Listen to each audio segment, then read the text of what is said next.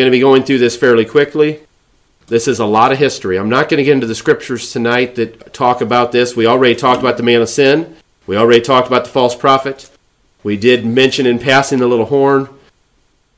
At a later point, I may go through the scriptures on the harlot and the queen, the mother, that is represented by this whole system that the papacy sits atop, that the Roman curia sits atop. It's a word I don't think we've used yet. I talked to you about the pontiff and the see, S-E-E, seat of authority. So when they talk about the Roman see, the Roman seat of authority where the Pope sits, not his physical seat, but his domain. And then sometimes you have this word, the Roman curia, C-U-R-I-A. Curia refers to their government. The government made up of the Pope and the other administrative. It'd be almost like we think of the executive branch of the United States government. The president, his cabinet, and the other governmental positions in the Vatican are the Roman curia. So we talked about last time some of the issues that led up to the Reformation, and we ended with the Reformation. And I told you I would talk to you when we talked about this again about the Counter-Reformation, which is the Catholic Church's response to the Reformation. They think of it as a revival. I doubt they'd like the term that they were countering the Reformation, other than the sense that they thought we are going through our own revival while these Protestants are trying to reform out there. What started leading up to that, especially in the 14 and 1500s before Martin Luther, was this what's called conciliarism. It was the idea that the Pope had too much power in one person, and so we need to divide the power up a little bit more and let the councils, the church council, when the bishops and so on come together, they should have equal authority or even higher than the Pope. So if the Pope gets out of hand, the church council can correct him. Not only did that not come about, as time went on, the Pope became even more entrenched in terms of his power. Part of why they decided to do that was because this event that is called the Great Western Schism. A schism is a division. Because of some political reasons, there were actually two popes at one time for quite a little while. Went on from 1378 to 1417. There were two different popes, one in Avignon, France, and one in Rome, Italy. And both of these popes were considered legitimate by the ones that followed them. And that caused a serious problem because if you believe the Pope is essentially the one-man leader, then which one of them is the one-man leader? So this actually kind of stirred them into this idea that we need to have councils that can correct the Pope. So you don't have multiple popes making multiple decisions. At the Fifth Lateran Council, which was from about 1512 to 17, part of its point was to reestablish the papacy so that these people that were trying to let the bishops have councils that could be equal to the popes, the Fifth Lateran Council closed the door on that. And what's really interesting about it is when the Fifth Lateran Council closed, you want to talk about a pressure point for Martin Luther. It ended with this idea that there will be no councils equal to the Pope. The Pope is the supreme ruler. That was 7 months before Martin Luther nailed his 95 Theses on Wittenberg Church Castle door. So you can see some of the pressures that were going on. Maybe he was watching that, thinking, who knows how this Fifth Lateran Council will go. If they come out of this and the councils are able to correct some of the excesses of the Roman Curia and the papacy, I won't have to feel like I got to take a stand against this. But they didn't. They came out of that even stronger for the popes. There's several key things I'm going to talk about in a little bit more detail that were part of this Catholic Counter-Reformation. A Counter-Reformation means they were trying to counter the effects of the Protestant Reformation. One of the most important things that rose up at that time in the 1500s as a counter to this was the Jesuit order, of which the current Pope Francis is the first Jesuit to ever be elected Pope, at least that we know of. The Jesuit order was born in the mid-1500s. It was a very militant, extremely intellectual bunch of individuals whose primary purpose was to counter the Reformation and to give the Roman Catholic Church more power, to restore its power. Another thing that followed in the 1500s was the Council of Trent. The Council of Trent was probably one of the most important councils that the Catholic Church had in all of its history. There wasn't another council after the Council of Trent for 300 years. It was a very significant council to them. It reestablished and laid some groundwork for the way that they were going to respond to the Reformation. And then a couple other things that they used as tools against the Reformation was the Inquisition, as well as provoking holy wars. They would instigate holy wars. Kings that would obey the Catholic Church, they would use those kings and their troops to attack Protestant kings and Protestant troops. Those things were all going on as a counter to the Reformation. Okay, so the Jesuit order, I want to talk for a few minutes about that. I told you I'm going to give you just a bunch of history, so I've had a lot of questions on this. This isn't really what I call a Bible study, it's more like a history lesson, but it's important for the day we're living in, I think. It was in 1534 that Ignatius of Loyola, with 6 of his friends, bonded together to make this order that they called the Society of Jesus. He was a former soldier himself, so he was used to military order and structure. So when he started to develop this order, and you have to understand, when you come up with a new priestly or monastic order in the church, you're not legalized to operate until the church actually approves you. And they hadn't approved him yet, but they started to put together this order built on a very military-type structure. The leader of the order eventually became what was called a superior general. Some people call him later the Black Pope. Now, that's kind of a conspiracy theory. I'll throw in some conspiracy theories in the midst of all this. They would say the Jesuit leader has as much power as the Pope himself, but in the invisible, like we would think of an intelligence agency. Ignatius's plan of organization for the Jesuits was approved by Pope Paul III in 1540. So he established this in 1534. The plan that approved it to allow it to become a part of the church was in 1540. I wrote down a couple statements and quotes here that I thought would be significant, that it'll give you some historical context. Ignatius wrote the Rules for Thinking with the Church. How's that for a title for a book?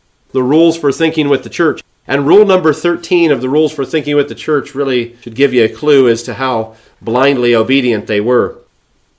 He said, essentially, if the church shall have defined anything to be black, which to our eyes appears to be white, we ought in like manner to pronounce it to be black. So whatever the church says is law, regardless of what our own eyes tell us, including what our eyes see in the Bible. That's a pretty strong statement to say as part of your rules, isn't it?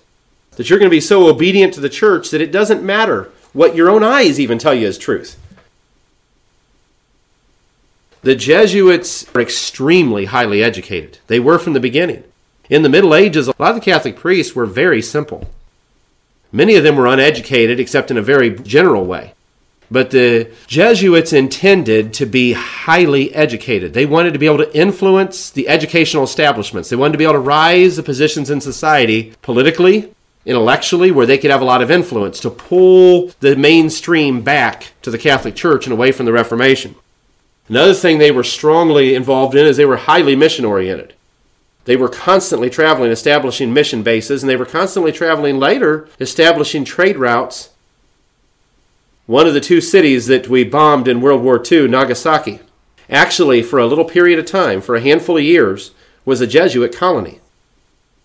The Jesuits made a deal with a warlord who controlled the area of Nagasaki to buy Nagasaki. And they established a colony there, part of which was so they could completely control the trade in and out of Japan through the Catholic Church. So the Protestant nations would have been starved of any trade with Japan. Japan wouldn't trade through any port but Nagasaki. That's an example of things they did. They were highly educated, they were highly mission-oriented, and they were very involved in financial and trade-type elements that gave them a lot of control, a lot of power. They established colleges. There's still, I don't know, there might be 28 Jesuit colleges in the United States right now, some of which are famous colleges. Isn't Xavier one? Xavier. Francis Xavier, by the way, was one of the 6 men that started the Jesuits with Ignatius of Loyola. Georgetown. The Jesuit schools that they started to build, which was one of the first things they did, within just a handful of years, they built quite a few. The Jesuit schools they started to build were actually one of the biggest things that allowed them to have influence, because they were training the generation to come, and they were so highly intellectually trained. By the time of Ignatius's death, which was in 1556, the Jesuits were already operating 74 colleges on 3 continents in 16 years. See how fast they spread. Now today, I think there are probably Jesuit colleges or universities in 100 countries. But you don't realize that's what they are and how much influence they might have on the intelligentsia. The Julian calendar was the calendar that was in effect up to this time. We are living under the Gregorian calendar right now. It was named after Pope Gregory XIII. He is known for reforming that calendar and giving our present-day calendar where we have 365 and a quarter days. The one who actually created the Gregorian calendar wasn't Gregory. It was a man named Christopher Clavius. who was a Jesuit priest, an astronomer. So it was actually a Jesuit who gave us the calendar we're using right now. He was the chief architect of that calendar. Gregory got the credit for it because that's what happens when you're the Pope. You get the credit, don't you? The Jesuits were heavily involved, as I said earlier, and even encouraged by the church in the control and development of trade. As they went to these different mission fields, they would develop trade routes, they'd develop centers of trade, and it generated a lot of revenue for the church, and it also cut off a lot of revenue from the Protestant nations.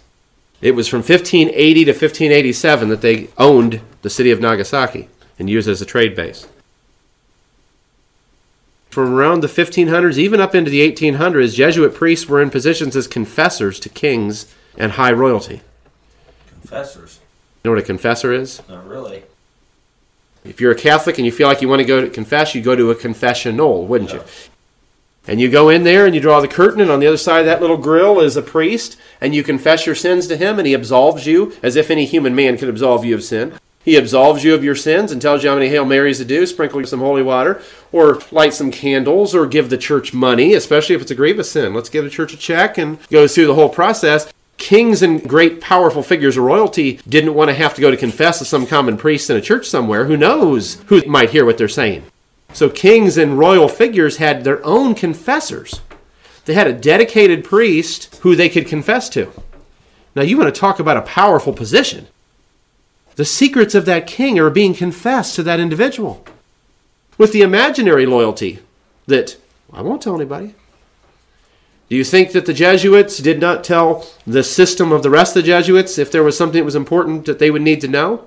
Well, I imagine if they heard some confession from a king or a great royal person about something they could use against them, they probably used it.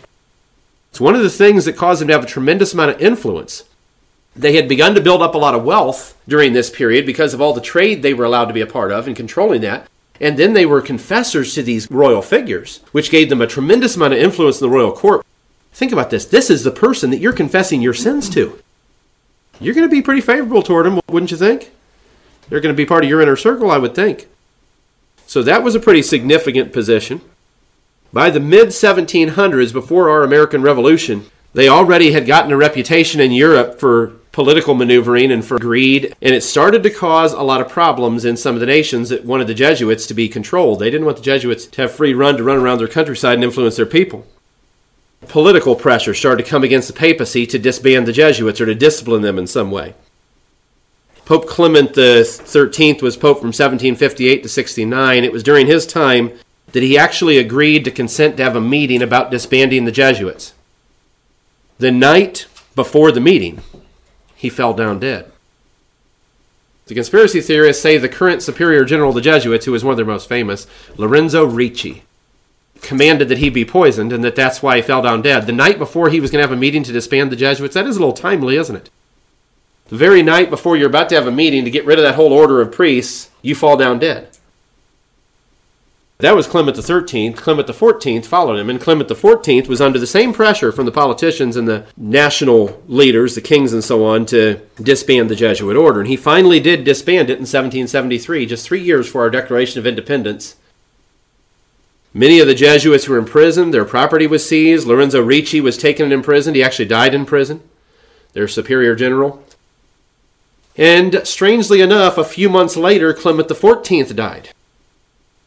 He was around 70 years of age. Some would say it's ridiculous to think he was poisoned, but the conspiracy theorists say Lorenzo Ricci sent the order to kill Clement XIII when he tried to disband them, and then after the Clement XIV disbanded him, he sent another order and they poisoned him, according to the conspiracy theorists. It wasn't until 1814 that they were reinstated. There's a whole reason for that. Napoleon was running around the countryside during some of that time, and there was a very anti-establishment mindset going on. With the French Revolution, there was a lot of anti-establishment mindset, which means people were against the royals and people were against the established church. But after Napoleon's era ended, they were reinstated in 1814, so the Jesuits are an official order again. A couple things that some conspiracy theorists think the Jesuits did, and I'm not going to have much more to say about them. One of them is the gunpowder plot of 1605. If you lived in England, you would know this real well because they have a holiday in England called Guy Fawkes Day. Without doubt, it was the Catholic Church, and it very likely was the Jesuits behind it, because one of the highest-ranking Jesuits in England at that time was said to have been aware of this plot and knew about it and knew it was going forward. They made a plot that on November the 5th of 1605, when the House of Parliament met, and when King James, the same King James where we get our King James Bible, by the way, when King James and the House of Parliament were going to reconvene, that they were going to, underneath that area, put barrels of gunpowder and blow them all sky high. Mainly because the House of Parliament were Protestant. So they get rid of all the Protestant leaders and the Protestant king, blow them all up. Guy Fawkes was the one who was going in and out of that area with 36 barrels of gunpowder, that they were going to blow all these poor souls up. Somebody sent an anonymous tip, basically, that this was going on, and they searched and searched until they found it, and they caught Guy Fawkes. So Guy Fawkes Day is a day when there's a lot of explosions and things, that almost like our 4th of July. It's pretty common belief that the Jesuits were behind that, trying to destroy the forward momentum. And think about what King James is about to do. He was about to publish the King James Bible in just a couple of years. There's a lot of other things I've heard conspiracy theorists try to tie them to. I don't think you could prove any of these, but some of them think Napoleon's rise was because of the Jesuits influencing that. Some of them think that the Civil War was instituted by the Jesuits, our Civil War. There is a large contingent of people, though it's very shady facts behind this, that think Abraham Lincoln's assassination was at least influenced to be carried out by the Jesuits with John Wilkes Booth. He was definitely influenced by Jesuits, so did they influence him to kill Lincoln or not? Jesuits are currently today the largest single religious order of priests and brothers in the entire Catholic Church. Throughout their history, there's been a real hot-cold relationship with the popes. The Jesuits, as part of their vow that they take, is a vow of absolute obedience to the Pope. Sometimes they were almost like the arm of the Pope, and any time he commanded them, they were carrying out his will. Other times they were working against him because they thought they knew better, and they were trying, I think, in their own minds to figure like they knew better how to bring success to the Catholic Church. It is strange when you think of an ultra-Orthodox group like this, but today the Jesuit order has been behind a lot of the most liberal movements in the Catholic Church. Now this is important. Do you realize the Jesuits, in an academic sense, in the colleges and in the universities, have argued for homosexuality? They've argued pro-abortion. They've argued for women deacons, which are all very liberal things from a Catholic standpoint. They have argued for some of the very cultural things that the Catholic Church has stood so strongly against, and their argument is that they believe the Church can enter into this type of a compromise with culture and be able to influence and affect culture better if they compromise and give in on some of these issues. The previous two popes we had, Pope John Paul as well as Benedict, nominated Jesuits to pretty powerful positions in the Church. And now, for the first time that we know of, Pope Francis, elected here just a few weeks ago, became the first pope who was actually also a Jesuit. So the Jesuits were a key part of the Counter-Reformation. The other thing is the Council of Trent. I'm going to go through that pretty quick. The Roman Catholic Church does consider the Council of Trent one of their most important councils. If there's anything you ought to know some history about in terms of what we call Babylon, what we call the harlot, the Roman Catholic Church in particular, you ought to know a little bit about the Council of Trent. It's a very important understanding why the Catholic Church believes they do today and where they're headed even today. It was started by Pope Paul III. He was pressured in part to do it by the Roman Emperor Charles V. This is in the 1500s, though, the Holy Roman Emperor.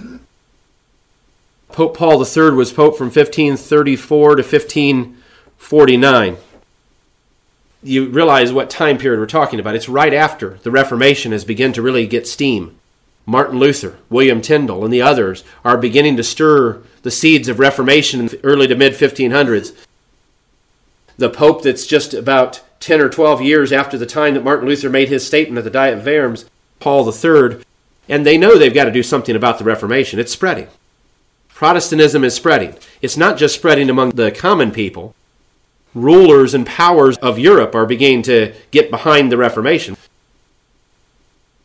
Charles V's reason, part of it, was that the Catholic Church needed to correct some things. And I'm sure some of these people thought if the Catholic Church just corrects some of the abuses, all the Protestants will come home. If they just get rid of some of these clerical abuses, some of the issues with indulgences, which is one of the things that pushed Martin Luther's button, when they were going around selling these indulgences so they could really build up what is St. Peter's Basilica. They wanted to build it up and glorify it, and they were selling these indulgences to raise the money. Selling indulgences. In other words, if you had the power to get somebody out of a state of suffering, and you're not going to do it unless they give you money, you know what the bad thing is? The very thing that stirred Martin Luther so much is going on all the time on television right now. I'm not talking about Catholic television either. I'm talking about Pentecostal television. Right. It's going on all the time in the Pentecostal television. Right. They're selling indulgences. They may not call them that. Send some money and I'll send you a prayer cloth. You send as much money as you have in your bank account and God will heal you, sister or brother. God will do it. And these poor elderly saints sending in their Social Security checks and everything else to these shysters to try to get under the blessing of God, under his covering or whatever. That's not how God works.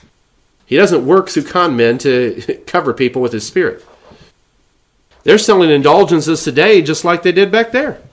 People are suffering, and if you had the power to heal somebody, why would you require them to make a payment for that? Right. If you're a man of God. You might if you're not a man of God, and that's the point. The Council of Trent met in a small town called Trento in northern Italy. It was basically a commission of cardinals that initially was called to deal with some of the reforms they wanted to have inside the Catholic Church, problems with corrupt bishops, indulgences, and financial abuses they felt had been going on. That was the main reason. But what they accomplished out of that was actually to entrench themselves far deeper into taking a stand against Protestantism. It was the longest council in Roman Catholic Church history. It was done over 3 periods. They had to stop because of problems going on, a plague and political issues. But it went from 1545 to 47, and then it stopped for a couple years and went from 1551 to 52, and then it stopped, and it started up again from 1562 to 63, the same council.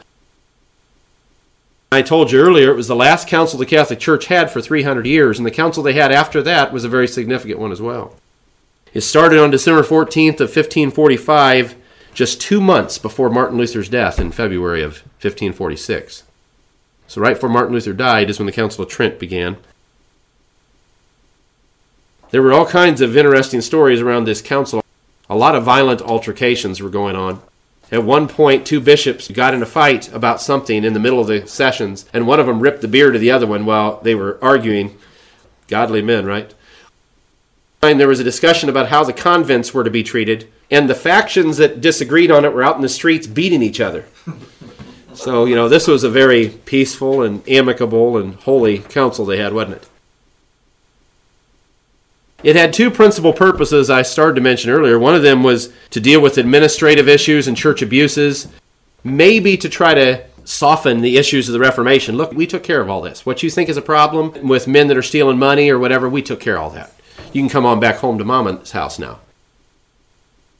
The other thing was to condemn Protestantism. That's really what began to develop more than anything, was a strong condemnation of Protestantism and a hard-line stance on how the Catholic Church was going to approach things from then on.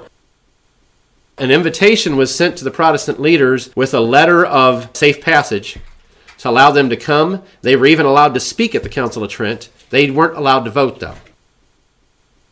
Here's some of the declarations that were made at the Council of Trent. I've had several of you ask questions about some of these books in the Catholic Bible. In the Old Testament, in the Catholic Bible, you'll find books like Bel and the Dragon, 1st and 2nd Maccabees, Judith. This is the proper term for these books. It's called the Deuterocanonical books. Those books were in the Catholic Bible. Those books were not accepted by the Protestant reformers. Martin Luther did not put them in his edition. So they made a strong statement at the Council of Trent that they belong in the Old Testament, even though the Hebrew Bible, by the way, didn't include them as part of the Bible. That's why we don't. The Jews did not include them as inspired scripture, but the Catholics did, so they put them in there. Martin Luther's didn't include them. Well, how he included them was in a separate section, and it's the word we use for them today, called the Apocrypha. They also made a pretty strong statement that is still very central to Catholicism today, and that is the Bible and the church tradition are of equal authority. That means whatever the church has come up with through history, if you're saying the Bible doesn't say that, it doesn't matter. Because the church has the same authority as the Bible has.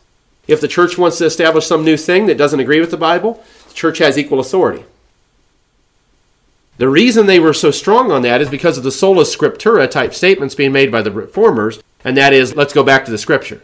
You all have come up with all these things, and let's go back to the Scripture. And they said, no, you can't go back to the Scripture. The church is equal to the Scripture. Whatever we've come up with, celibacy for priests or whatever, we're equal in authority to the Scripture itself, our traditions. Added to that, one of the other statements they made essentially says that the church is the only true interpreter of Scripture. The ultimate interpreter, I think, is maybe closer how they word it. Another thing they said is that salvation is through faith and the works of the ritual sacraments of the church, in response to Martin Luther saying that salvation is through faith alone. A number of things that the Reformers were against. I wish they would have gone against more than this, because there's plenty of false doctrines the Reformers took with them out of the Catholic Church. But some of the things the Reformers took a stand against was purgatory. The Catholic Church reaffirmed that. They took a stand against indulgences. The Catholic Church reaffirmed that, but they did make a rule you can't sell them anymore. The Reformers took a stand against the invocation of the saints. Do you know what that is? That's when you pray to saints to help you. Pray to some saint that's up in heaven that's a saint for the patron saint of travelers or whatever. You're going to pray to them to protect you while you're on the road. Michael. So you're going to pray to Michael to help you on the road. You're going to pray to these different patron saints. They reaffirmed that. Maybe you don't find it in the Bible, that's fine, because church tradition is equal to the Bible. See, it all ties back into itself. And then the veneration of relics. Someone would say they got a nail that was from the cross, and it's been saved in the Vatican for 1,500 years. We've had it in the Vatican. It's venerated. It's a holy thing. They reaffirmed that. They also reaffirmed the worship. They wouldn't word it quite this way, but what I call Mariolatry. They reaffirmed the worship of Mary. Protestants didn't do that, so they said Mary is to be worshipped. I wrote down part of the creedal oath you have to take to accept some of these statements, as well as the Tridentine statements. Part of it says this: I recognize the Holy Catholic and Apostolic Roman Church as the mother and mistress of all churches. And I vow and swear true obedience to the Roman Pontiff and successor of Blessed Peter, the chief of the apostles and representative of Jesus Christ. That's part of your oath you'd have to take. Okay, now let's run forward in time. 1700s to the 1800s. After the fall of the Western Roman Empire, Italy gradually developed into what you'd probably call a system of city-states. After the Roman Empire itself fell, a lot of these nations that were held together as part of the empire started to fall into their own tribal areas, and warlords would rise up. Italy fell into a number of city-states. And during that time is when the papacy ruled over their papal states. They had a part of Italy, and they had other parts of nations around the world they considered their own. We talked about it last time. One of the events that our neighbors through the trees are big proponents of is dating the 1260 days. It is also what a lot of brethren among us have believed. From 538 AD to 1798 is the 1260 days that the papacy was at its great power. They ended in 1798 because in 1798 Napoleon Bonaparte seized Rome and basically imprisoned the Pope. So they say that was where the end of the Pope's power came. Well, I really think the end of the Pope's power began to come in the 1500s with the Reformation. Even with some of the things you're going to see that they did in the Counter-Reformation, where they had the Jesuit order and they had the Council of Trent making their statements and these other things, even with all these things going on, the power of the Roman Church after the Reformation continued to decline.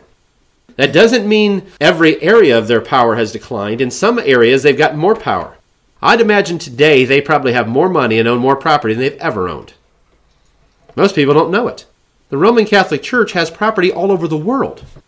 It just isn't always classified as property of the Catholic Church. It's owned by shell companies. It's owned by rental companies. It's owned by all kinds of companies, but the final legal owner of all those companies that own all these properties is the Catholic Church. I just saw a news article here lately put out, might have been by a British newspaper, where they were saying how surprised they were to find that all up and down these British streets, when they researched who owns these different apartments and properties, it was the Catholic Church. But in terms of their power in a religious way, it has declined in some ways, since they took that wound by the sword of the Word of God and the rising of the Reformers. 1798, the Papal States as a whole were taken by the French forces of Napoleon, and the area was declared a Roman Republic. Pope Pius VI died in exile in Valence, France in 1799, and people make these years very significant because it looks like the papacy has been defeated. The Roman Catholic center of power has been taken. But that's not the only time that happened in history. The Papal States were restored in June 1800, just 2 years later, and Pope Pius VII returned, but the French again invaded in 1808 and took them. Finally, with the fall of the Napoleonic system in 1814, when the Jesuits were restored, the Papal States were also restored. During the 1800s, the Kingdom of Italy was trying to reunify, meaning they were trying to take all these pieces and put it into one nation they could say is Italy. There wasn't a nation that you think of as Italy today at that time. It was pieces of city-states. And the papacy, if you look at a map, actually owned the whole middle stretch. You know how Italy looks like a boot? Right around knee level, there's a stretch that goes across and goes like this. That was the Papal States at that time. They owned that whole stretch of land, included Rome on one side, up the coast on the other side. And part of the reunification was the Kingdom of Italy wanted to be one unified kingdom. And I think the popes felt like they'd have to come in under the authority of Italy, which they'd have to be under that power, so they refused to do it. And eventually, the Kingdom of Italy invaded the Papal States. First, they took Romagna, which was the eastern portion, and then later they took Latium, which is the area where Rome was at. And when they finally took Latium, it was in September of 1870. That's going to be significant in a moment. 60 years from September of 1870 to 1929, they lived in this state that was called the Roman Question. What are we going to do with the popes? What are we going to do with the church sitting here? And the popes called themselves prisoners in the Vatican. They made themselves prisoners. They sat in there, wouldn't come out. They wouldn't have anything to do with the Italian. They just ran things from within there as if they were their own government. Okay, let's leap forward. We're in the mid-1800s now, and Pope Pius IX was the pope from 1846 to 1878. November the 9th, 1846, Pius released an encyclical. An encyclical is a letter that's intended to circle around the churches. In this letter, he basically stated that he was infallible in regard to any issue he spoke on in regard to faith and morals. And also in that letter, a little later, he referred to Mary as being immaculate in her conception.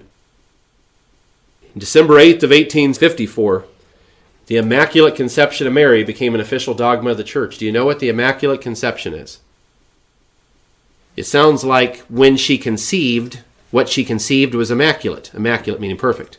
That Jesus was perfect in the womb of Mary, but that's not what it means. One of the reasons the Catholics pray to her the way they do is they believe Mary, when she was conceived, was perfect. And she never had sin. So Jesus wasn't the first perfect overcomer, was he? His mother was. Because they believe she was conceived in perfection. The Immaculate Conception. The First Vatican Council convened on December the 8th, 1969. It lasted through October 20th, 1870. That's why I told you, remember September. Right in the middle of the Vatican Council, this shows you how turbulent these times were. While they're making some extremely big statements about how powerful they are, in September of 1870, the Roman kingdom came in and took their property. Right while they're declaring some pretty big statements about themselves. Here's some of the statements from this council. This is going to sound familiar to you because when we talked about this history one time before, I told you there are two big keys, are the primacy of Peter and the succession. If anyone therefore shall say that the blessed Peter the apostle was not appointed the prince of all the apostles and the visible head of the church militant, or that the same directly and immediately received from the same our Lord Jesus Christ a primacy of honor only, and not of true and proper jurisdiction, let him be anathema. Anathema is when you are literally excommunicated from the church, cut off from God. If then any should deny that it's by the institution of Christ the Lord or by divine right that blessed Peter should have a perpetual, that means it never ends, line of successors in the primacy over the universal church, or that the Roman pontiff is the successor of blessed Peter in this primacy, let him be anathema. Anyone dares to say Peter doesn't have an unbroken lineage and that the Roman pope is that person, you're excommunicated. You're anathema. Another statement, all the faithful of Christ must believe that the Holy Apostolic See and the Roman pontiff possesses the primacy over the whole world. And, speaking of the pope, he is the supreme judge of the faithful. None may reopen the judgment of the Apostolic See. That's a pretty big statement. If the Pope has made a judgment, you're going to see where this is going to go in the next statement. Nobody can open the case again. No other council and no other person can ever override his judgment. We're leading up to the coup de grace, the climax of this. This See of Holy Peter remains ever free from all blemish of error. The Pope is ever free from all blemish of error, which is one of the most ludicrous statements in the world when you look at all the different views and ideas the popes had through history. And then finally, this is the key statement that is what we call papal infallibility. The declaration that the Pope is infallible. When he speaks ex cathedra, that is, when in the exercise of his office as shepherd and teacher of all Christians, in virtue of his supreme apostolic authority, he defines a doctrine concerning faith or morals to be held by the whole church. He possesses, by the divine assistance promised to him in Blessed Peter, that infallibility which the divine Redeemer willed his church to enjoy in defining doctrine concerning faith or morals. So anything the Pope speaks in terms of doctrine or morals is infallible. It's like God speaking it. It can't be changed and will never be changed. When do they say he's speaking ex cathedra? If he's having a conversation with you on the side and says, I think Ezekiel 37 means, that's not speaking ex cathedra. Right. If he's speaking out to the church and he says, this is my declaration. The Lord has revealed it to me. Homosexual marriage is acceptable. He's infallible. Nobody can question that. No council and no other person, according to their doctrine. So that has to do with morals? Morals and faith, which covers almost everything when it comes to this. Faith is the doctrine. Yeah. Morals is your practices, your orthodoxy and your orthopraxy. 535 prelates voted on this. You'd think it would have been a pretty split vote, wouldn't you? 535 voted, 533 approved papal infallibility. There was 106 others that left, and some of them wrote saying they left because they didn't want to have to cast a negative vote. Of course you don't want to do that. Get you in trouble later when he's infallible and he's coming after you. 106 of them left, but that still wouldn't have even begun to stop the process. 533 voted. And this should show you what this kind of thing developed. The next pope made this statement, Pope Leo XIII.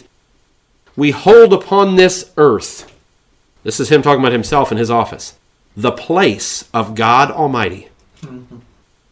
We, the papacy, hold upon this earth the place of God Almighty. How's that for a big statement? The papacy from the 1800s, of course, with this being shut in the way they were, not having the papal states, not having the type of power and income they were used to, started to fall into a financial distress. So that by the time between World War I and World War II, the Vatican was in serious financial distress. Some stories I've heard say that some of the precious works of art and things that were stored there were beginning to mildew, that there were rats in the walls. I heard a story, for example, they put out the Holy Communion wafer, and that they were horrified because rats were getting to it. And that is, according to them, the literal blood and body of Jesus. Strange thing is, one of the popes at this time's last name was actually Ratti. So there's rats in the walls. The financial situation was very bad. They didn't have the money to even hire enough people to keep the Vatican clean and orderly. As far as the condition it was in, they couldn't keep it up. And in the middle of all this, here they were from 1870 when they were basically shut off from any of their worldly power in terms of having their papal states, and they just have these buildings where they're living. They went all the way into the 1900s, and in 1929, who was the true de facto leader of Italy? Anybody know? 1929? King Emmanuel was the ruler, but who was really pulling the strings? Mussolini. I knew Sister Helen's a historian back there. Benito Mussolini. Mussolini made a deal with the Vatican. If this is the true Church of God, is that who you want giving your property? It goes all the way back to Constantine. It goes back to some of these other ones that I talked to you about. Why would you want these emperors full of corruption, evil, murderous, and everything else? They're the ones who gave you your church. They're the ones who gave you the money to run. You can see that they were adulterated with the world. That in itself is proof. Some people call it the donation of Mussolini, like the donation of Pepin or the donation of Constantine. But it's actually called the Lateran Treaty or the Lateran Pacts in 1929. There was a negotiation that went back and forth, and you can see why this would be. The vast majority of Italy was Catholic. Mussolini wanted somebody to back him in his bid for power that he was about to play, and some of the moves he was going to make, especially in World War II. And thus he needed the Catholic Church, if nothing else, to be a rubber stamp to say they were behind him, so he wouldn't have division in the ranks. And so he made this deal with the Vatican. It started negotiating, I think, in 1926 between Italy and what they later would call Vatican City. It's an actual nation today. They were signed for King Victor Emmanuel III of Italy by Benito Mussolini, who at that time was called the Prime Minister and head of government. and they were signed for Pope Pius XI by Pietro Gaspari, who was a cardinal and the Secretary of State for the Vatican, signed on February 11th, 1929, in the Lateran Palace, which is why they're called the Lateran Pact, or the Lateran Treaty. The Pope was pledged to perpetual neutrality in international relations and to abstention from mediation in a controversy unless specifically requested by all parties. In other words, the Pope could not get involved in international relations with Italy and their neighbors, and he could not try to moderate anything. The main bulk of what they received out of this, there's a lot of elements to it. I'm only going to mention two things. One of them was they received what is now called Vatican City, a place in the middle of Rome that is its own sovereign state, given to them by Mussolini in exchange for them backing him. Now, they might not want to word it that way, but that's what it was. He also gave them what amounts to, in U.S. dollars, $92 million as reparations for the fact that Italy had taken the Papal States, which helped them to get on their feet. And some conspiracy theorists would probably say also helped them to build up this massive amount of wealth they have today. That they started in 29 with $92 million, which was a massive amount of money in 1929. You realize everything's about 10 times as expensive? That'd be like someone giving you almost $1 billion. And then the Second Vatican Council, one of the last things we'll talk about, was convened under Pope John the 23rd in 1962, closed under Pope Paul VI in December of 1965. There were 4 purposes of that council, and I think it tells you a whole lot about where the Catholic Church is at today. One of them was to more fully define the nature of the bishops. One was to renew the church, to bring revival. Notice this, to restore unity among all Christians, including seeking pardon for Catholic contributions to separation, and to start a dialogue with the contemporary world. Which means the Second Vatican Council in the 60s was for the purpose of trying to reach out to all these separated brethren, if you will. They even call them that. One of the more controversial documents that they had was related to the Jews, and it was an attempt to try to reach out to the Jews, and it basically made this statement that the Jews were not responsible for Christ's death back in that day, and you can't hold them responsible for Christ's death today.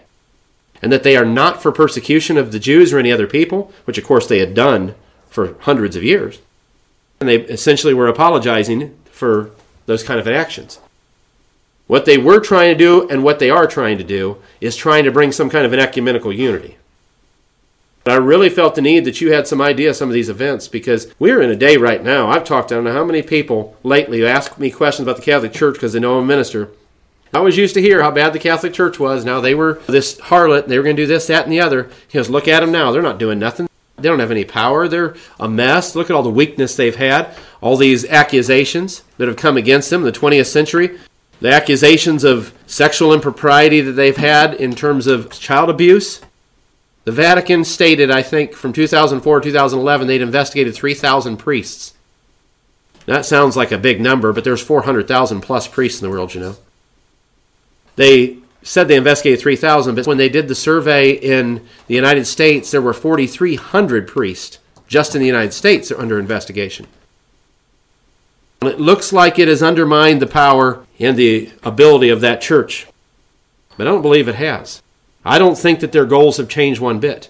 I think they have gotten to be masterful at playing politics. Their version of playing politics in the Middle Ages was brute force and threat. Threaten someone with damnation, threaten them with excommunication, threaten them with the fires of hell. Now they play the invisible political game.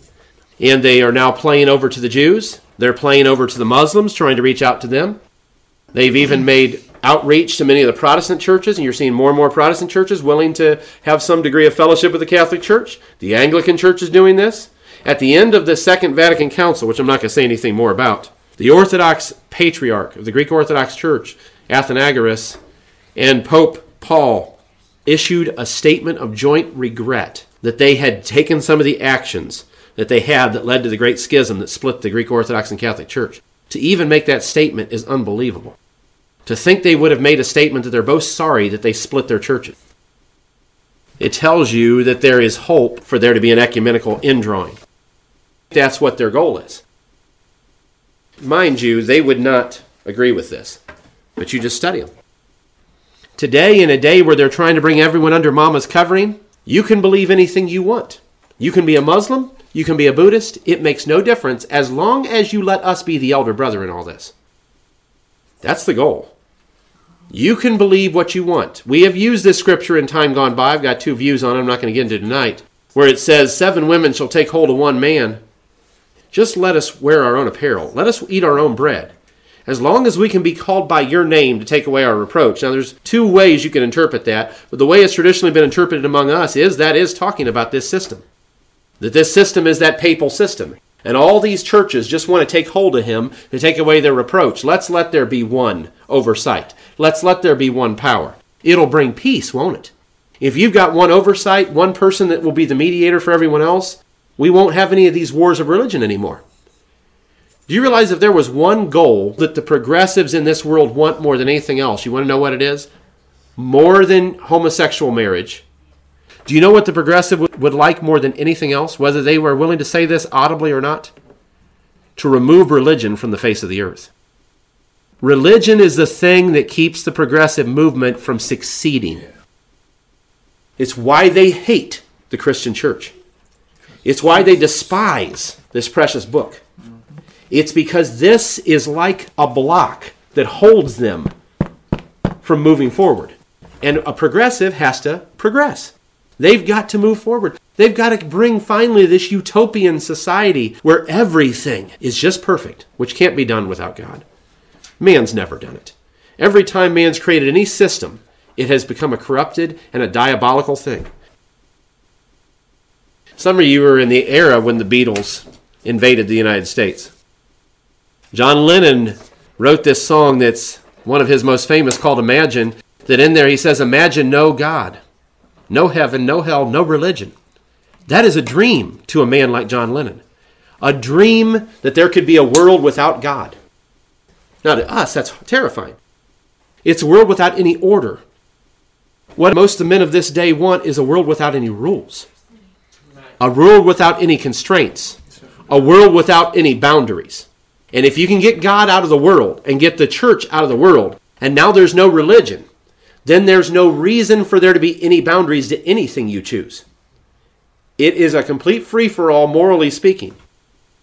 I don't think it's just a desire for moral corruption, though, that drives that. I really think, unfortunately, this is the most dangerous type of ideologue, you realize. The most dangerous ideologue is someone that really believes their ideology. The type of people that flew those planes into the World Trade Center believe their ideology. You don't fly into there if you don't think you're getting a reward for it. They were true ideologues. Unfortunately, some of the leaders in our nation are not ideologues at all. They're greedy and materialistic, and they're using ideology to give themselves more power. But there are sprinkled in among them people that there is a greater goal for them than just power and influence and material wealth. They are an ideologue. And they truly believe if they can remove the restraints of Christianity, they can establish something that will work and be peaceful and there'll be no wars. And they don't understand what moral restraints accomplish. What they're trying to do is get rid of any restraints so there will no longer be these tensions. Do you know, as long as there is truth, there will be tension in a world of falsehood. In a world of falsehood, as long as there is any truth, there will be tension. Because truth creates tension. When everything around it is false, truth presses against that falsehood. Truth is trying to expand and to grow and to overcome falsehood. And you're not going to remove this because you need it out of your way to build your utopian society. This is the truth. Amen. And here we stand in this terrible, wicked day that we're in right now. And we have ideologues rising up. It'd be bad enough if they were just greedy, materialistic individuals using religion or using politics to get power. There's plenty of those. But there are true ideologues rising up. And their goal is to remove the Christian religion from the face of this earth. And they are convinced that will be a wonderful thing when they do it. That's where we're at, saints. I want you to think about this scripture. Do you realize it says that the 10 kings are going to give their power to the beast? They're going to submit themselves to the system the beast is bringing into place.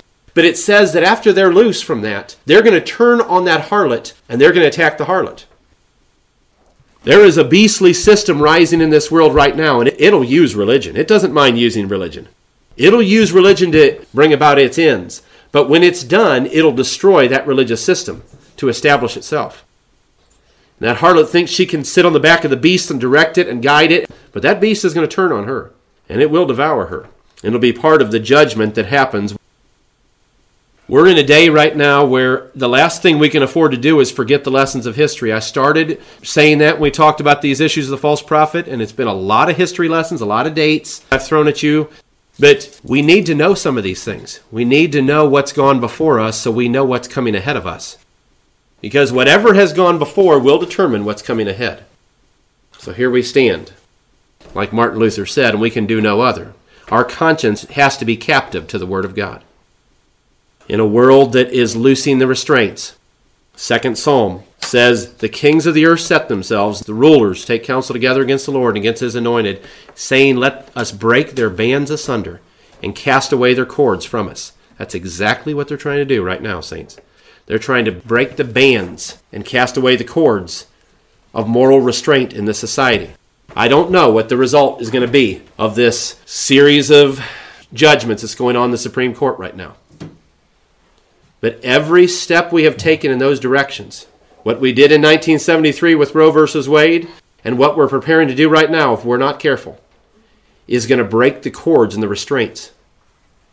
And I'll tell you, it's a dangerous thing on a wild sea to not have an anchor. You realize this great nation is cutting the cords of its anchor? We cut the last cord, and that great anchor, which is Jesus Christ our Lord, is going to be severed from this nation. And what a horrible and a terrifying place this will be when we cut the last cords of God's moral restraints from around this country that was once great. So you need to know where we're at. It's not exactly a pleasant subject, is it? We are in a day where it really requires us to be aware of where we're at, what's going on, what's happening. We just have dealt with a pretty dark subject, the rise of the man of sin.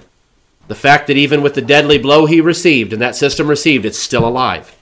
And it's so much more subtle today, so much more manipulative today, so much more intelligent in its methods and ecumenical elements today. And here we are talking about that, and that's not a good place to close, is it? You realize on Good Friday they weren't in very good spirits. Good Friday was a pretty dark day. You might call it Good Friday, but it wasn't very good for them. It wasn't very good for those folks. Good Friday, their master was in the ground. The one who was the treasurer absconded with the money and sold out. One of the right-hand men turns on his leader and denies him 3 times.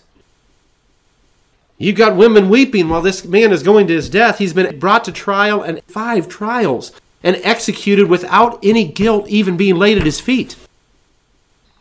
And now he's laying in the grave. And the hope of the world at that moment for 3 days and 3 nights was lying dead in the grave, saints. The hope of all the world was dead. He poured out his soul unto death, Isaiah 53 says. He was body and soul dead 3 days and 3 nights, but sometime in the dark hours between nightfall on Saturday and dawn on Sunday, the one that was dead became alive again, praise his holy name. And our hope that we're lying on right here tonight with all the darkness of some of these subjects we're handling, the dawn is on its way, saints. These are all precursors to the dawn. And we are living in that little trench of time like they were, where it looks like the hope of the world is dead. Everything's coming in around us. The pressures of the world are coming in around us. And here we stand, but the hope of the world is going to come again, praise the God of heaven. He came that time, he rose, and he's coming back again so some other people can rise. So thank God.